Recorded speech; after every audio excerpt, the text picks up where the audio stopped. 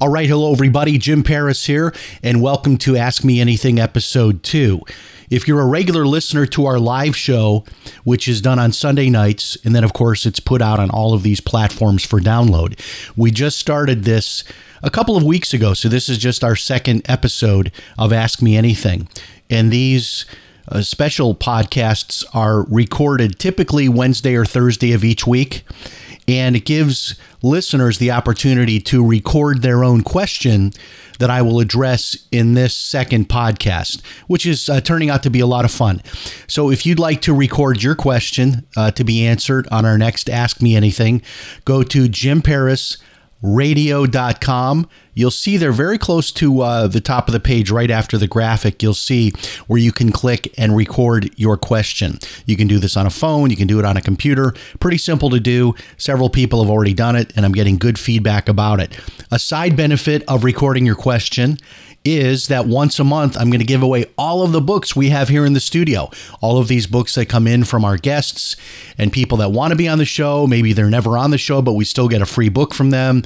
Many times DVDs. We're going to just make up a big box once a month, and we're going to pick one random person who recorded a question. Now, you can still send questions in by email, jim@christianmoney.com, but we're saving the books for someone that records a question, and then we'll just take all those names, put them in a hat, pick out the winner one time each month.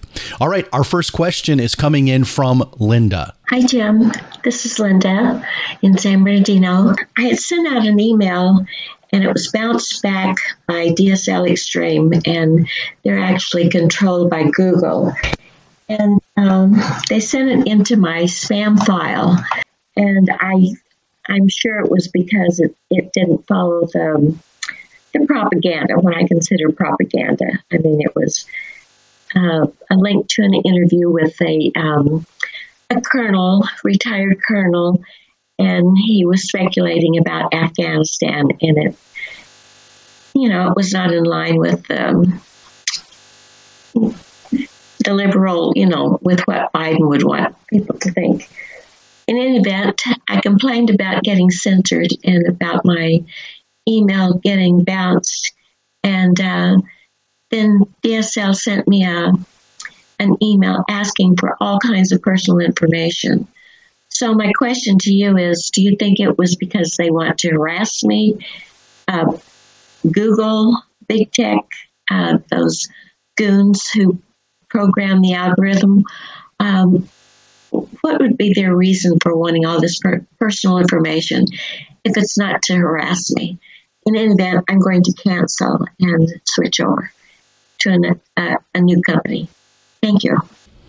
All right, interesting question. So Linda, who actually I have known over the internet for a number of years, she does a lot of emailing, and I'm on her email list. And a couple of things here. First of all, if you are doing any type of mass emailing, that is sending out an email to say more than 5 or 10 people, you really should have an email platform to do that. The old days of simply taking a bunch of names, putting them together on one single email, doing the CC or the BCC and just doing a blast like that, that is really frowned upon by the internet service providers. In fact, I have had it happen to me where even as few as 5 or 6 people copied on one email triggers a warning from my internet service provider. Now, the consequences can be pretty serious, which is that you could actually lose the internet at your home. And, they could literally say you are misusing your internet account and we're going to take away your account. So a couple of things. First of all, you can't send out emails unless you have a platform or you're going to run into this kind of a problem. I honestly do not know, Linda, if the reason that your email was sent to spam was because of the content. Probably it was more related to the fact that you were doing an email blast from a personal account, as I just described. Now, it is possible, even on these email platforms, to get censored from them, because we've seen this recently where some of the major email platforms are actually closing people's accounts because they disagree with the information they're sending out. And it's very much along political lines. It's not like someone is sending out pornography. They're sending out, an email supporting conservative values or supporting Trump or something along those lines. And then they go ahead and close the mass email account. So that's the challenge today for conservatives, is to find an email platform where you are able to freely, share your views politically and otherwise. It's a tough situation. So again, I don't think that they censored your content. Now, why are they asking for all this information? It sounds to me like this is just part of their procedure.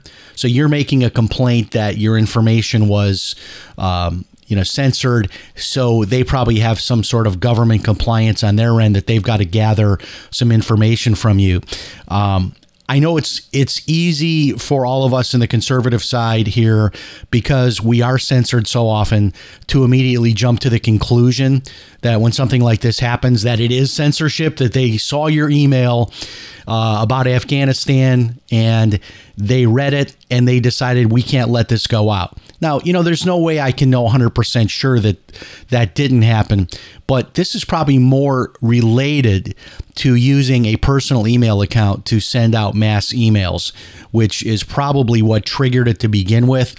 So if you want to get the workaround, you need to find an email platform. And there are a lot of them out there. I personally use a company called Campaigner. And they're a little bit expensive because they're really set up more for people that have thousands of emails, which is what I have. And when I do an email blast, it doesn't come from my computer. I'm logging into my Campaigner account. And then I've got all my, my email list is in that account. And when I do an email blast, I design the email and send it from that account. And that's, it still gets bounced in a lot of cases. I have some emails where as many as 20% of the email doesn't get delivered. And that's just because of spam filters. And, there's a lot of spam out there. And so sometimes it's just, part of the process that email is just not getting to people as much as it used to. I still think email is effective. I still use it in my business. I still reach a lot of people, thousands of people with email, but people are making the transition over to texting, and texting is sort of the new emailing.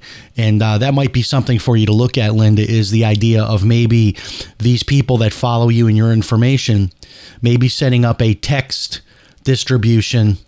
And you could start a blog, and you could write a blog post with all your information and then do a text alerting all your readers that there's new content to come back to your blog. And that might be a better way of getting your information out so that it's not blocked. I sure hope that helps. And again, I'm not convinced that them asking you of all this information is anything more than probably just government bureaucratic forms that they're asking for. And I think this can be avoided by using a professional mass email platform rather than doing that using your personal email. Hi, Jim. This is Tom in Centennial, Colorado. I really appreciate you and thank you for everything that you do. I'm looking at starting a podcast or videocast of a current event show from a biblical perspective. I want to also be able to encourage people through the times that we're going through and to hopefully advance the Lord's kingdom. I need some help figuring out how to go about that, and I was hoping that you could recommend a resource for that or even give me your insights on it. And I realize there's several platforms. Maybe you could recommend one. But primarily, I'm curious about how you attract an audience, how you build a fan base, and how you attract quality guests when you don't have a fan base and you don't have a reputation to stand on. And basically starting at ground zero. I'm 64 years old. I know this is crazy, but I just have so much I think I can say. So I'll be looking forward to your response, and I really, again, appreciate everything you do, and God bless all your listeners. Thank you. Hey, Tom, thank you so much for your kind words. And let me start by saying that, man, you've got an amazing voice. I think you're doing the right thing here by looking into getting, into podcasting. Let me start by telling you the truth about podcasting. The truth is that it's a little bit of a long process. And there's a lot of people that get into podcasting, and you can find this yourself if you go on iTunes and look around, where they get into podcasting and they produce maybe 2, 3, 4 episodes and then they disappear. This is very, very common because they're expecting sort of an overnight following to emerge. And it just doesn't work that way. In fact, I listen to a ton of podcasts, which I always tell people that want to write a book. How do I get started writing a book? I ask them, how much do you read? Because I'm a big believer in, if you're going to create something, you need to consume that thing. So if you want to be a great cook, then eat at a lot of different restaurants to get ideas and get those experiences. So in that same light, I have an app on my phone called Pocket Cast, which you can use for Android or for the iPhone. And I really love this app. It helps me to keep my podcasts organized that I listen to. And I listen to several podcasts every day. So I'm a huge consumer of podcasts, which I think is what helps me to do a good job in creating my own show and finding out what people think is interesting and sort of what the trends are. But one of the things that you'll find is if you start listening to podcasts, you'll find that the most successful podcasts that have the most listeners are people that have been doing it a long time. And almost to the podcast, I can tell you, many of these people have been doing it for 5 years, some even 10 years. So I don't want to discourage you by telling you that, because there's always that first podcast that you put out there. And the key is to be consistent, to put out a new episode on a consistent basis. I think kind of the minimum standard would be once a month, but I think that once a week is probably the best standard as far as a minimum goes. I mean, if you have the time and the passion, look at doing 2 a week. That would even be better. But doing at least 1 a week and being consistent. And one guy you should look at, he's got a number of books out. I believe one of his books is just straight up how to get started in podcasting. His name is John Lee Dumas, Dumas. I also think that John Dumas on iTunes has a podcast that he set up that is just it's like, I don't know, several episodes, which takes you through the process of setting up and getting started with your podcast. So I want you to know it is a long game. It's not a short game. My show, this particular show, has now been on for over 7 years. And we're now at a point where we're breaking new records every week as far as downloads and all of that goes. Now, as far as getting started, if I were to start all over again, I'd probably use something like Anchor.fm. Anchor.fm is a really neat platform. It even gives you a way to make money from your podcast. I think it's super low cost or even free to be able to use it. A lot of these free ones have sort of an entry level, and then they've got an upgrade. But if it does cost anything, it's pretty nominal. And when you create a podcast, keep in mind, Tom, all you're doing is recording an audio clip. That's all that it is. People get all worked up about special microphones and video and all of that. I would start simply. I wouldn't even worry about video to begin with. If you want to do podcasting, I mean, I wasn't doing video for years with my show, and now I am. This particular episode, we're not doing the Ask Me Anythings on video. We're just doing these straight out as audio. But I would start, just get started and start, they typically say John Lee Dumas would tell you, create your first 3 episodes before you put it up there at all. So you want to give people more than just 1 episode. You want to start with at least 3 episodes. So you want to get those done and then put those online. Now, how to get guests? Keep in mind that if you want to get big name guests, it's not impossible. If you're kind of a newbie to podcasting, it's not impossible to get big name guests right from the get-go. It's challenging, though. I will tell you that. I've been around in broadcasting for a long time. When people type my name, and typically what will happen is my producer will send an email. And how we do this is you can go to Amazon, look at any book that's up on Amazon and you can find out who the publisher is. Once you find out who the publisher is, then you can go to that website, and there's typically some sort of an intake form or a contact us, email link. Short of that, there's also sometimes we don't get a response from a publisher, so we'll look up the person, find their personal website, the author.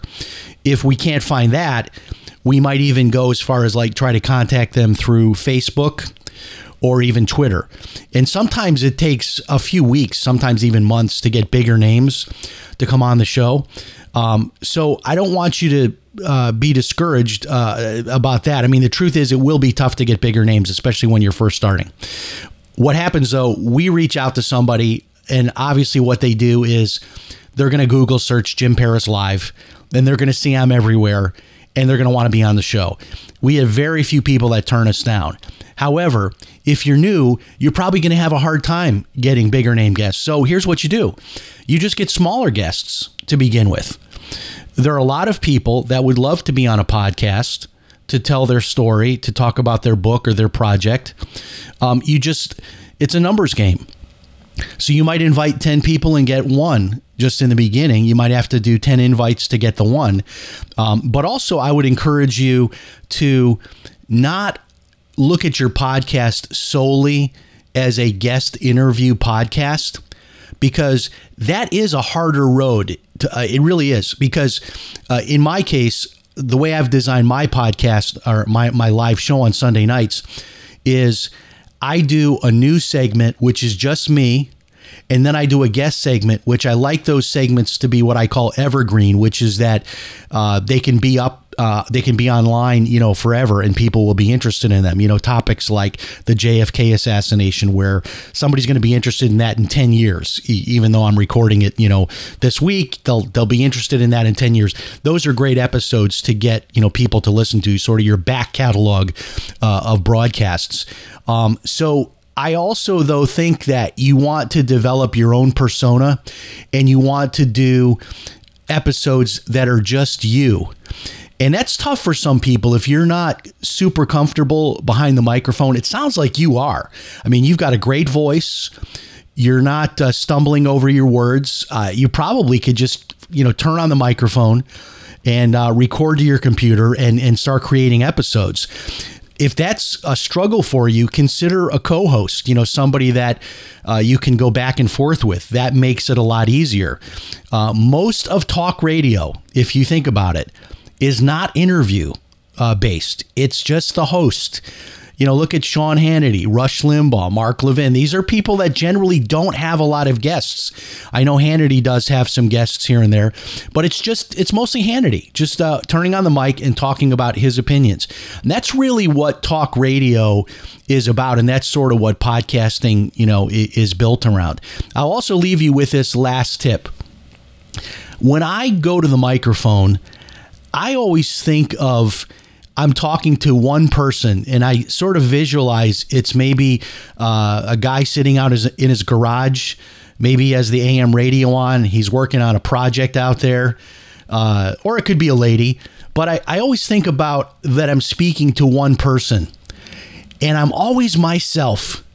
I don't try to introduce $10 words that I don't normally use. I don't try to be Sean Hannity or Rush Limbaugh. I'm just Jim Paris. And being your authentic you, coming to the microphone and just being yourself is what's going to build your following. And I will tell you this, that if you take that kind of a friendly approach to your broadcasting, people will feel like you're part of their family. I cannot tell you over the years, as I've traveled around the country and run into people that listen, I mean, they literally come up and hug me like I'm a family member. And that's something you can do with podcasting that you can't do with very many other, forms of media. even the video side, the YouTube, I put my Sunday night show up on YouTube. I just started doing that about a year ago as far as the actual live me sitting in the studio. Before that, it was just the audio of the show would go up on YouTube. But now it's, me in the studio, sort of that live look. And I'll be honest with you, I still get most of the people that listen is just the audio, just downloading, all that sort of thing. So be yourself. There's a lot more to know about podcasting that I'm not going to be able to get into here on this episode. Check out John Lee Dumas. There's a great book he has out on this. He also does have sort of a free step-by-step. I think it's over at iTunes in the form of a podcast, like how to get started with your own podcast. Don't overthink it. Just turn the mic on and start recording. I use a little program called WavePad, which makes it easy for me to record and do the editing and all that right on my desktop. So, Tom, I'd love to help you to get the word out. So as soon as you get those first 3 episodes posted, let me know, and I'll be happy to share that on my social media. And I think you're going in the right direction. You've got a great voice for radio and podcasting, and I think you're somebody that sounds like you're passionate about your topic, and that's pretty much all you need. God bless, and thank you so much for listening. All right, our next question is coming in by email from Sheila in Chicago, and she wants me to talk about NFTs. And she wants to know if this is as big of an opportunity as Bitcoin. Boy, this is something I don't know a lot about, NFTs, but I will tell you what I do know. And I am very fascinated by this. So I'm glad, Sheila, that you asked me this question. Give me a chance to talk about it a little bit. So what is an NFT? Non-fungible token. What in the world is a non-fungible token? So kind of think of it like this. It's like if you were to take Bitcoin and combine it with a piece of artwork, then you've got an NFT, a non-fungible token. Interesting that just today, I was reminded that there is a training course on how to create non-fungible tokens over at Udemy. And I love Udemy. That's spelled U-D-E-M-Y. They've got all kinds of really interesting courses that you can take. Don't ever pay full price because almost every week there's a sale. So go on to Google and type in Udemy. That's U-D-E-M-Y. Udemy coupon code, and you'll find a coupon code, and they're really worth pursuing because sometimes a course is like $100 and you can get it for $10 if you've got the coupon code. So these are great coupons. But in any case, they have a course out on how to create NFTs. And this is a strange thing, but I'll have to tell you, people are creating artwork and then putting that artwork on the blockchain. And I believe it's typically the Ethereum blockchain. They're putting the piece of artwork on the blockchain, and then it gets sold. And then the person that buys it has now that intellectual property, that piece of digital artwork, which I know this sounds crazy, but people are actually collecting this now, this digital artwork. Some of it is selling for millions of dollars. I am not kidding you. It is crazy how much some of it's selling for. I had read an article, and I hope I'm remembering this right, that Jack Dorsey, the guy that apparently they took the first tweet on Twitter and turned that into a digital asset, and then they sold it, and it was for millions of dollars. Somebody, quote unquote, bought the first tweet. And I'm having a really hard time just wrapping my brain around this idea of digital art. I mean, something that it's not art you put up on your wall. It's art that exists only in a digital form on the blockchain, and that it's worth money and people are buying and selling and, collecting them like Pokemon cards and baseball cards and all of that. It is a very interesting thing to watch. And I have to tell you, I have a very similar feeling to how I felt when I first got involved with Bitcoin. When I first got involved with Bitcoin, I was like, what? Digital money? this makes no sense. But I bought a little bit and made a lot of money from it. So it was, worthwhile doing it. So I never set that as my, as like a roadblock or a hurdle for myself that I've got to understand it completely before I can do it. I mean, I wouldn't put any tremendous amount of money into NFTs at this point. I don't know. I mean, I look at it kind of like Bitcoin. Like if you've got 50 or $100 to lose, then you could go ahead and put some money in, in terms of speculative money that you can afford to lose. But NFTs, so my son-in-law is actually a really incredible artist, and I've been telling him about this, and he kind of looks at me with like this blank look on his face, like, what? But if you are someone that is artistically inclined and you have a little bit of technological savvy, you may want to look into this. In fact, I'm probably going to sign up myself and take that NFT course over at Udemy because I'm just interested in it. And it's probably something I could, write an article about or include as a chapter in maybe the next book I do about Bitcoin or cryptocurrency. So non-fungible tokens. It is a thing and something that would probably be worthwhile studying. Who knows? It might, just be a bubble and goes away, but it seems like it's really catching on. And a lot of people are talking about it. So I hope that answers your question, Sheila. And I wish you the best of success pursuing NFTs, non-fungible tokens. And our last question for this second episode of Ask Me Anything is from Bill in Los Angeles. Bill wants to know what my process is for writing a book. He wants to write a book and wants to know how to get started. Wow, this is so similar to what I was talking to Tom about earlier, this getting a podcast started. What so many times happens with these creative processes is people get all wrapped up in the technical side of it, like, I've got to go find the right microphone before I can start my podcast. I've got to find the right special software. I've got to research and find, which platform I'm going to use to upload my podcast. And they get all, focused on these technical things, and then they never actually produce the first episode of their podcast. Or they produce maybe one episode or two episodes and they quit and they never do a third, and that's the end of it. So the same thing happens with books. The minute people find out I write books, they're sort of fascinated, like, wow, I've never met an author. And by the way, some people who don't know kind of diminish me by saying, oh, you're a self-published guy.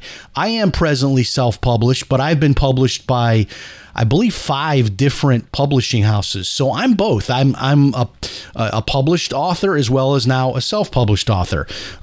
So I say that there's a little bit of pride, I guess, in making sure that people know that I've actually been published by major publishing houses, and now I'm choosing to be self-published. I could certainly go back to publishers, but I like the control. I like the opportunity to make that entire publishing profit instead of having to give up 90% of that to a publisher. So how do I write? How do you get started? So, maybe I'll do a whole podcast on this at some point. And by the way, in my online course, I do have several training videos over at internetpaycheckforlife.com. Several training videos in there about my writing process. But let me start by saying this, that when you start writing, it's going to not be good in the beginning. And so what happens is people expect to be able to sit down at their computer and just start writing, and then it's like, oh, there's my first chapter, it's done. Especially when you're new to writing, if you've never written a book before, you're going to end up writing that first, say, 500 words or 1,000 words, and then you're going to read it and you're going to probably tear most of it apart and edit it, and then you're going to be on your second draft and your 5th draft and your 10th draft, and that's how it works. Nobody sits down and just writes a perfect book. So there's a lot of editing, there's a lot of revising, and that's what gets people discouraged. But I can tell you a little shortcut that makes your first draft cleaner than it would otherwise be, which is to outline. So the real central theme to my writing process is outlining. So how I like to do this is, for me, I like to come up with the title of the book. Even though that may change in the end, it gives me kind of a focus of what I'm doing. So I'll write down on a yellow pad the title of my book. Then what I'll do is I'll go below the title and I'll start writing chapter titles. Now what I'll do is I'll take that top sheet off the yellow pad, and I will rip it off and I'll set it to the side. And then I will take a separate page and I'll write each chapter title on its own separate page. So let's say there are 10 chapters. So now I've got 10 pages with just the chapter titles at the top of each page on my yellow pad. What I will then do is go in and start writing bullet points below each of those chapter titles. These are the subtopics that I will be covering in that chapter. So what ends up happening is when you're done with that outline, you will have almost like a blueprint for your book, so that when you go to the computer to begin writing, it's so well laid out. And you'll probably take that outline that's handwritten and you'll put it into the computer and you'll go through that again, maybe 3, 4, 5 times. Maybe you'll move a subtopic over to another chapter because you think it might be better over there. Maybe you'll come up with a few more that you didn't think of the first time you went through your outline. The better your outline, the faster you're going to write and the better quality that first draft is going to be. So I will give you that today as sort of my main central strategy for writing. I will also tell you this, that people who are writers write every day, at least 5 days a week. So if you really want to write, Bill, if you want to write a book, what you got to do is find a time. And, some people say you've got to get up at 5 a.m. and you do it first thing in the morning. I personally don't like to write really early in the morning. I'm just not creative early in the morning. I'm just not. And, I know that's, the picture that everybody has is that, that I'm up at like 5 a.m., get my cup of coffee, and then I'm pounding out my 500 or my 1,000 words for the day. Sometimes my best window is like 3, 4 o'clock in the afternoon. That's just me. So you want to find that time in your day that you can consistently write every single day. And a good number of words to look at that you'll hear from a lot of writers is 500 words every day, at least 5 days a week. And if you can't bring yourself to do 500 words a day, do 250 words a day. The whole point, though, is to be consistent, to write every single day. How I like to do it is I like to do 500 to 1,000 words a day. I don't worry about editing or any of that while I'm writing. I write and I don't go back and worry about editing.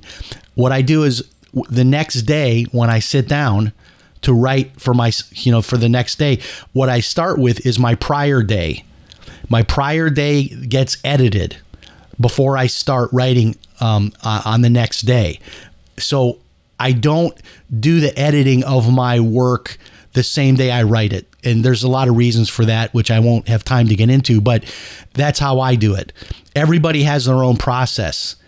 And every first draft is going to have a bunch of revisions. It is. But the key is you just keep pushing and pushing and pushing and pushing forward, one step at a time, another step, another step, another step, and then eventually you have a book. A book does not happen by just talking a lot about it and like spending all your time and energy buying books on writing and asking writers, authors about, how they write. I mean, I'm really flattered that anybody asks me about my writing method. It's one of the greatest compliments you can get as a writer. However, it's all about getting started, sitting down at the computer and filling up those blank pages with words, and then you can go back and edit it later. So that's all I can get into for today. Bill, I hope that helps you. Get started. That's my biggest advice. I've got somebody very close to me that has an incredible life story. And every time I see this person, they immediately light up and they say, I've got to write that book. I've got to write that book. I've got that story I want to tell. And I try to do all I can to encourage them. And this has been going on for years. And every time I see them, it's that same enthusiasm. I've got to write that book. And the years just keep clicking by, and they haven't written the first page. And so, there's that first day that you sit down and you start writing, and that becomes the first page of your book, and you just go forward. And it could take you a year or two of daily writing to have a book. And that's okay. If it goes slowly, as long as you're making progress towards completing it. There'll be lots of editing, lots of revisions. You'll probably cut paragraphs out and maybe move them to different chapters. All that stuff happens as your project is coming together. But you got to start taking those first steps. And I believe that the key is a great outline. Almost creates a book that can write itself, if that makes any sense, Bill. All right. Thank you so much, everybody, for joining us. Please support the sponsor for today's episode, which is internetpaycheckforlife.com. A lot in there on podcasting, a lot in there on writing and self-publishing and writing your own book, a lot in there on that as well. Both questions that came up today. Thank you so much, everybody that sent a question in by email, and especially to those that recorded a question. And you can record your own question at jimparisradio.com. Thanks for listening. This is Jim Paris, here as always to help you make the most of God's money. So long, everybody.